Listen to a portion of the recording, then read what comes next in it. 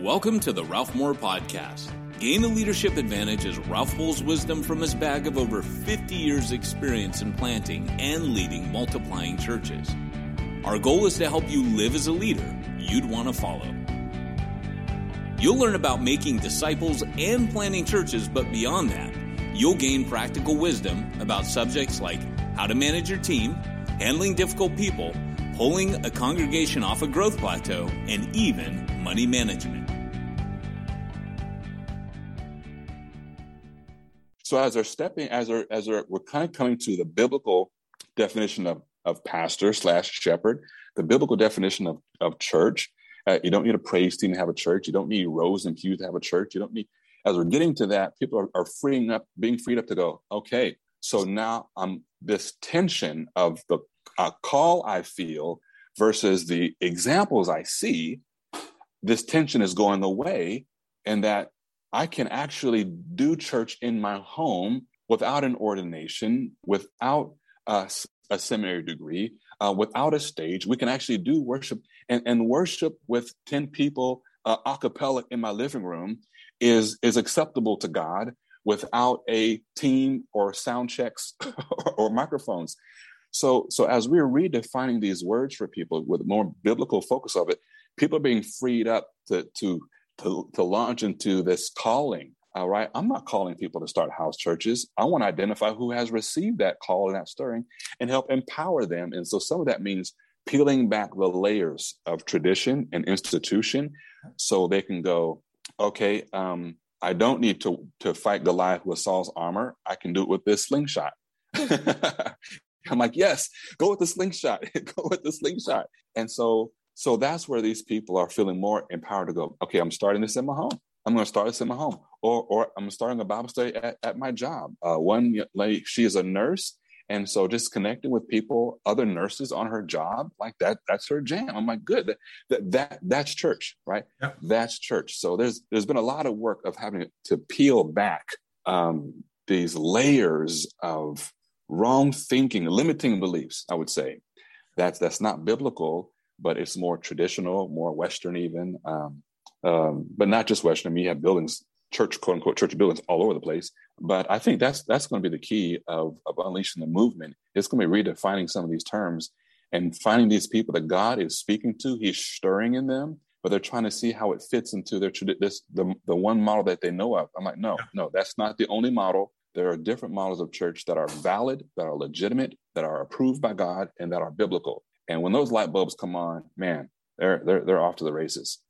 You know, I have a question about that I know is in the back of people's minds. The people are saying, yeah, but you can't be intimate online. You know, I'm running, my friend Jimmy Calhoun and I planted a digital church, and it's small. We right now, I think there are 9 people on 7 screens. And we sing together. We sound horrible, but it's worship.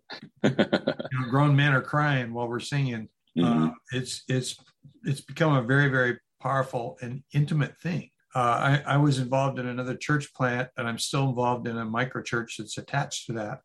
And a few weeks ago, I was thinking about, well, you know, maybe we should all just start getting together again. We used to meet in this large, there's a Korean American shopping center, and they have a huge food court, and we'd meet there. But there was no intimacy because there are people at the table next to us listening. And we're way more intimate face to face on Zoom. And then the other deal was I was driving 40 minutes each way to get to it. And so I'm about to open my big trap and go, hey, we ought to start getting together again, in person. And I'm realizing, no, it's going to take an extra hour and a half out of my day to drive, plus getting all, ready to go. And we're not going to be as intimate as we are online. So kind of roll over and talk about inside the Facebook church that you're leading, the Facebook, not a church that you're leading.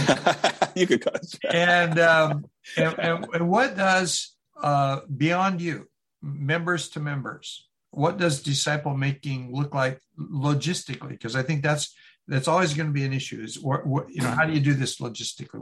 What happens? Are you doing like groups inside of the group?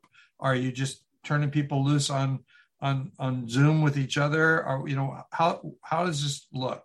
Right. So we're looking at a variety of things. One is any Facebook page can have multiple groups, right? So if the Facebook page, if your church has a Facebook page, you can have multiple groups online. You can have a men's group, you can have a women's group, a marriage group, an empty nester group, a quilting group, multiple groups that can be based on anything, demographics, affinity, interests, common interests, where people can dialogue more specifically about those kinds of interests. And so for us right now, because my wife is getting ready to start a group for parenting young kids. We're in that season. We have a 6-year-old, 3-year-old, and a 1-year-old. And so parenting with the Father's heart is a passion of ours, which is different from traditional kind of parenting teachings and models. So she's about to start a separate group, still attached to our page, that's just for parenting. So the larger group that the almost 400 people are in, there's one kind of conversation that's happening in there, but not everyone is interested in parenting small kids. So that's going to be a separate kind of group where she's going to be discipling parents on how to disciple their kids in that form. In our group right now, we have multiple Facebook rooms. So the Facebook room, one of the things that Facebook did was they created this thing called a room that's similar to Zoom, where you can have we can be on a video and have all the different screens and that's kind of Facebook's way of kind of diving into that Zoom market share. Yeah. So everyone on Facebook has the ability to create a room on Facebook. So think about every person on Facebook having a Zoom account. Like that's what Facebook did essentially. And so you can open up a room and have a video chat with anybody at any time. If somebody joins your room, Facebook will actually call you like it's a phone call and say someone is joining your room and wants the video chat.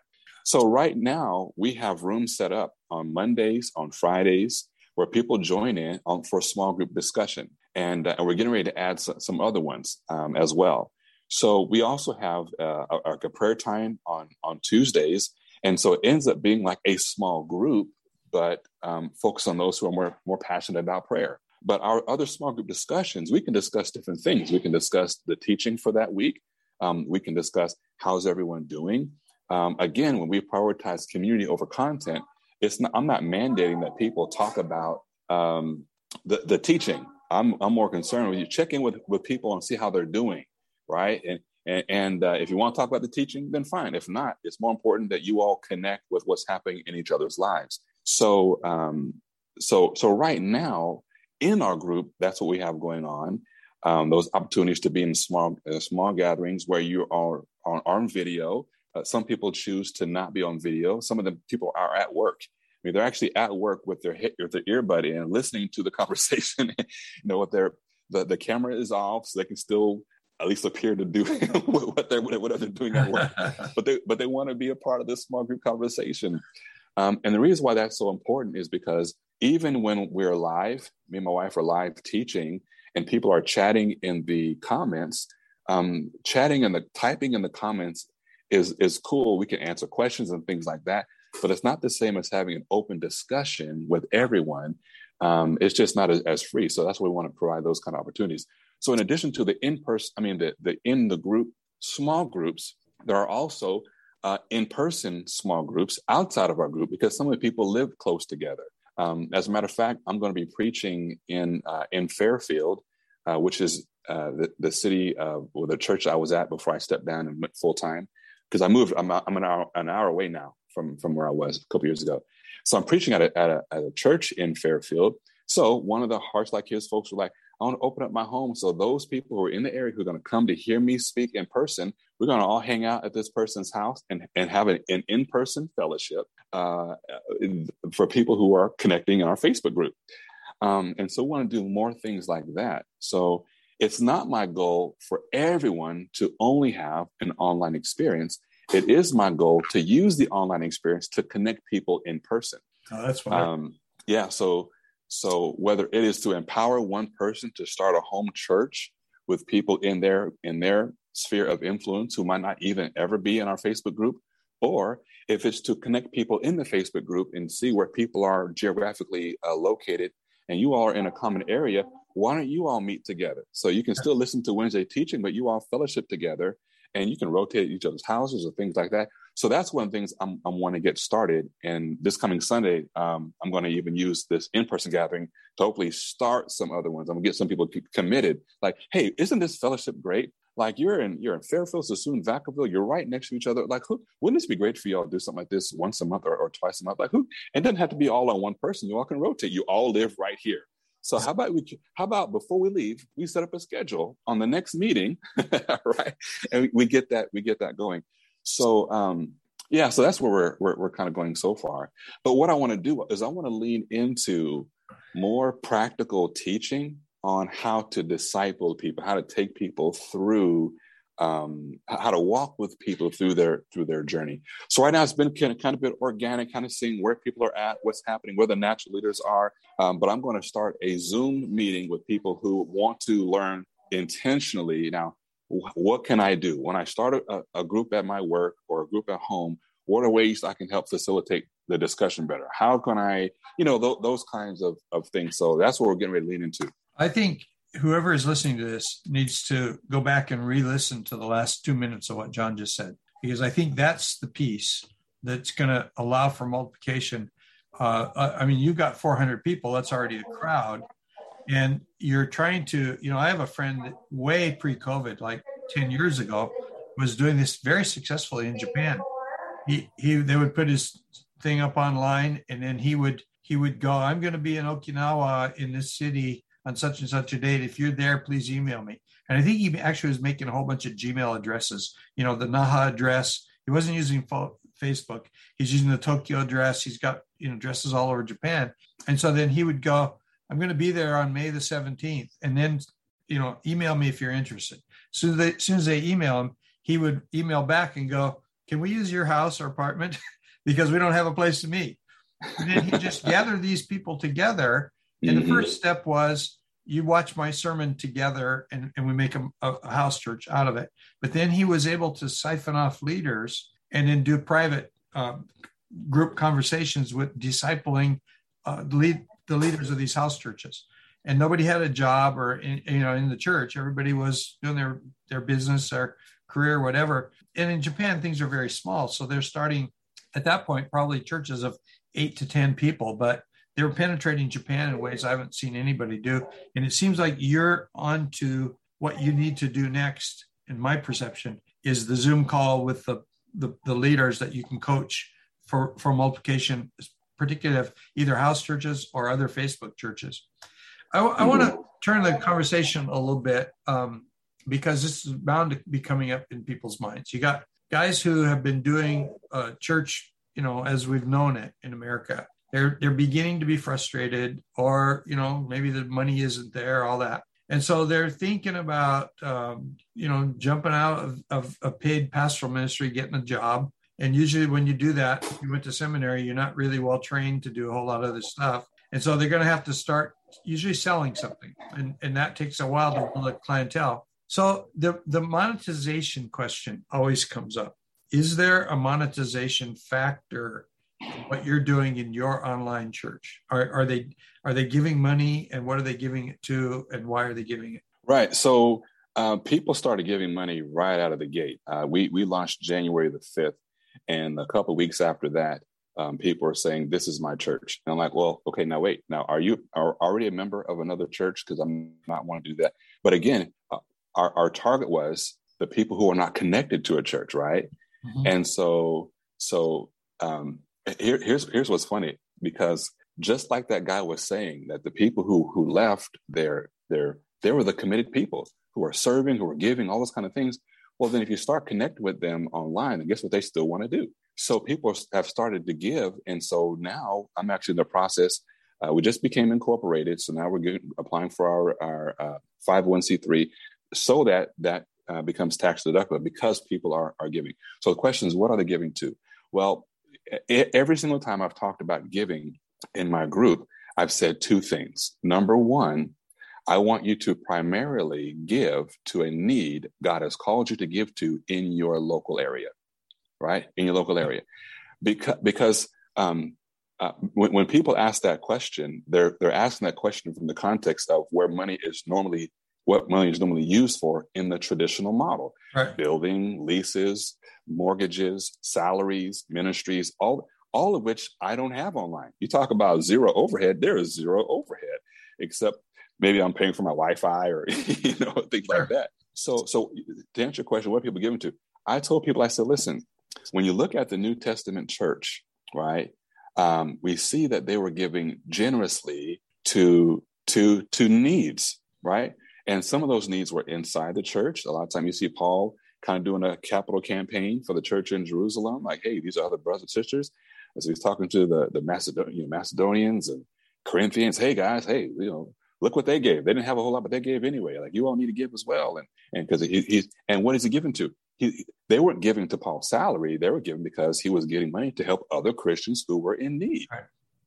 And so that's one of our things, to give to other Christians who are in need. So as things come up, this is what I've been talking about.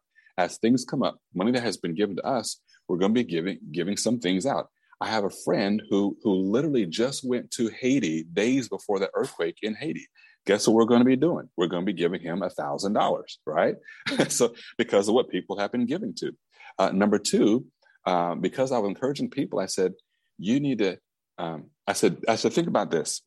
This might be a little controversial, but it is what it is. If people in their congregations, if they looked around that big sanctuary, saw all those people, and if they imagined that the money that everyone gave, every person, every family gave in that building to that church, imagine what the impact that those same people would have on that city if that money was poured into community needs. Yeah. Imagine what that impact would look like. And I said, however, you can't do that because there are legitimate financial needs, salary, building, all those kind of things. I said, but online, I want you to now imagine that. Okay. So there's about 400 of us here. So then imagine what kind of witness we would have if you're looking at your child's school and classroom, because I'm telling you right now, on average, school teachers come out of their pocket quite a bit during the school year to help the school supplies in that classroom. Well, what if instead of giving money to me, you said to that school teacher, I'm adopting your classroom this year. You don't have any more school supply needs. If you need anything, you text me and I got you, right? I've got you in this class no matter what. And if it's school books, if it's school paper, markers, if some kid can't go on a field trip, I mean, even though COVID has messed that up, but theoretically, if some kid can't go on a field trip, I'm his scholarship. You see what I'm saying? Like then you know what kind of conversation that opens up at your school PTA's meeting for you now to talk with other parents? I'm like, that would be a great way for you to use your quote unquote finances. If you want to give right there. So where is God? Look around your community, look around your city, look around your neighborhood, and you pray and ask God where he is calling you to be a financial blessing on a consistent basis, where he's going to use your connection, that relationship, that generosity to open up conversations for the gospel, right? So that's where I've challenged people in this community. And so, but again, so people are still like, well, I want to send my tithes here. Okay, well, then we're going to set up our stuff for that to happen. But I'm telling you right now, we don't have a whole lot of expenses, but so we will be. Do you accept some of that money for some of the expenses? Because you do have some expenses. I do. And so one of the things that I wanted to do after we get everything set up financially is okay, now we're going to budget line item. How much of this can go towards paying, internet for us, right? Because some of our internet is used for this, or some of the other tools that we use to do online. What's a reasonable amount for that? So sure, there's that expense. We haven't got into Facebook ads yet, but we will. And so that'll be an expense as well to do Facebook ads. Let's see, some of the software that I use. So for example, when people join my Facebook group, there's 3 questions that I ask them. And when they answer those 3 questions, as soon as I approve them to go into my group, that information, their name, and some Facebook information, their city, their email address, and where they are in their faith, or they are a current member of a church, they don't attend church, or they left the church, or they there's one question that said, I left the church, but I still love Jesus. Like, is that you? If so, I want to know. or I left the church and I left Jesus. Is that you? If so, I want to know. My point is that all the information automatically goes to two places. It goes to a database and it goes to an Excel spreadsheet. So the third-party application I have, that the subscription for that comes out of Hearts Like His funds, right? That's a specific ministry expense, but it's like $19 a month, you know? So there are some of those things like that do come out of the Hearts Like His funds, but I don't have massive expenses that warrant use for a huge amount of there's thousands of dollars that are coming in now. I've been open with people who are, especially the consistent givers, to let them know what we're doing and what's what.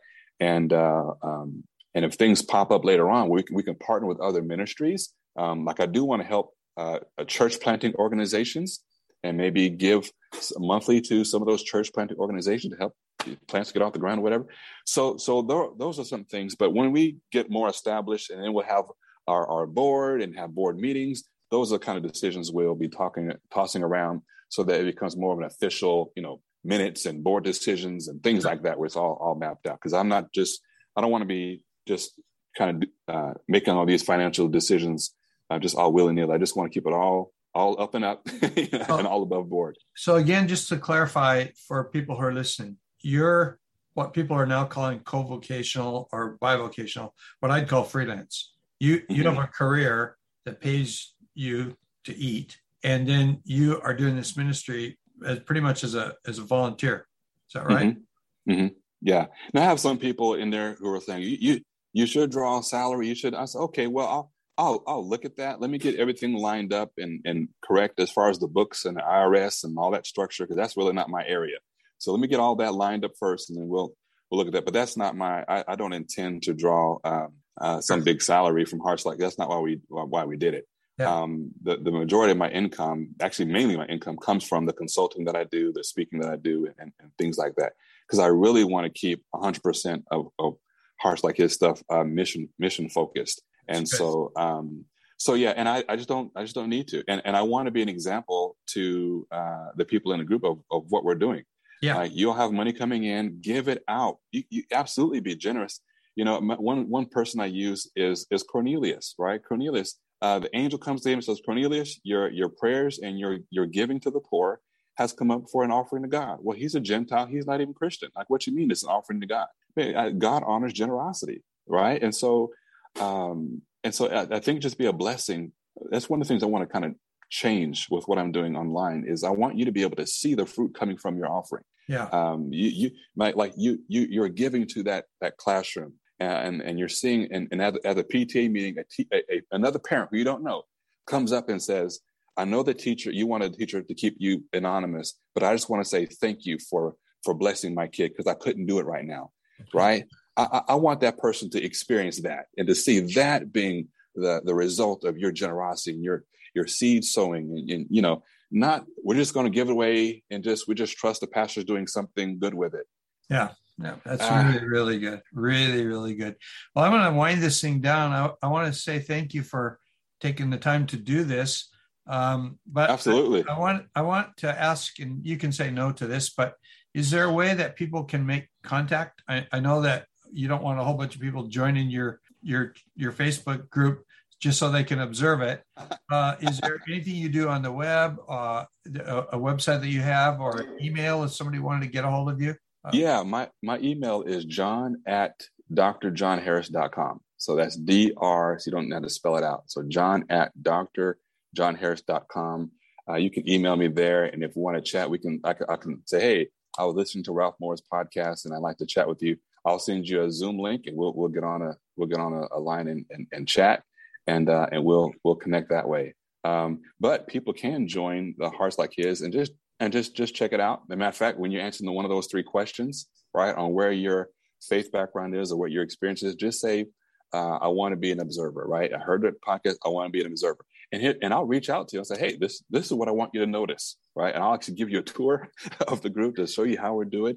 We can jump on a Zoom call, and I can give you a tour from the page to the group and what's working, what's not. It doesn't matter. I'll be happy to talk to anybody listening to this about our wins and successes, as well as our challenges and things we haven't quite worked out just yet. But yeah, I'd be happy to do that.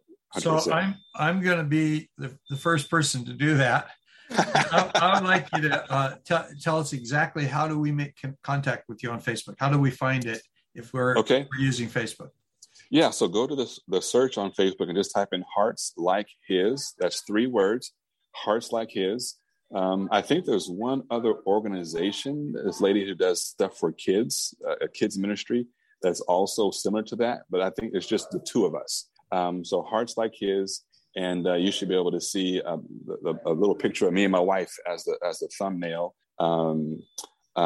Yeah, so it should be pretty easy to find. And if you can't do it that way, then just again email me, John at drjohnharris.com. Say, hey, I'm trying to find your group. I can't find it, and I'll just send you a link to it. Good. So yeah, we can do that as well. Is there a website called drjohnharris.com? There is. Right. That's my consulting coaching website. Okay. Well, yeah. So that email is attached to that. Okay. So I'm going to wind it down. So again, I just want to say thanks, John, for being here. Thanks for being part of my coaching group that I lead. I appreciate you so much. Well, Ralph, I want to say thanks to you again as well, because even though I'm working, my main thing is online, I'm helping other churches, specifically churches who are trying to multiply and not just survive through this current drama we have, but how do they thrive and how they multiply. And so your coaching and with your experience and even just the experience of other people in that cohort have helped me tremendously process through some of my own theology that has helped me in how I do things in my group, but also in some of the coaching conversations that I have. I think your coaching has helped me be a better coach to them. So because they're running into some challenges that I personally haven't run into yet, right? They're trying to multiply. I'm like, I don't know how to do that, but I do know how to do that now because of some things that have been some tried and true experiences that you've shared have been tremendous assets to my coaching, not just me personally, but also the other pastors that I'm connected with. So thanks so much for even having that cohort and for taking time out to help out some knuckleheads like myself trying to figure some stuff out. Well, thanks again. Thanks for being here. God bless. If you enjoyed today's podcast, be sure to subscribe and check his blog at ralphmoore.net.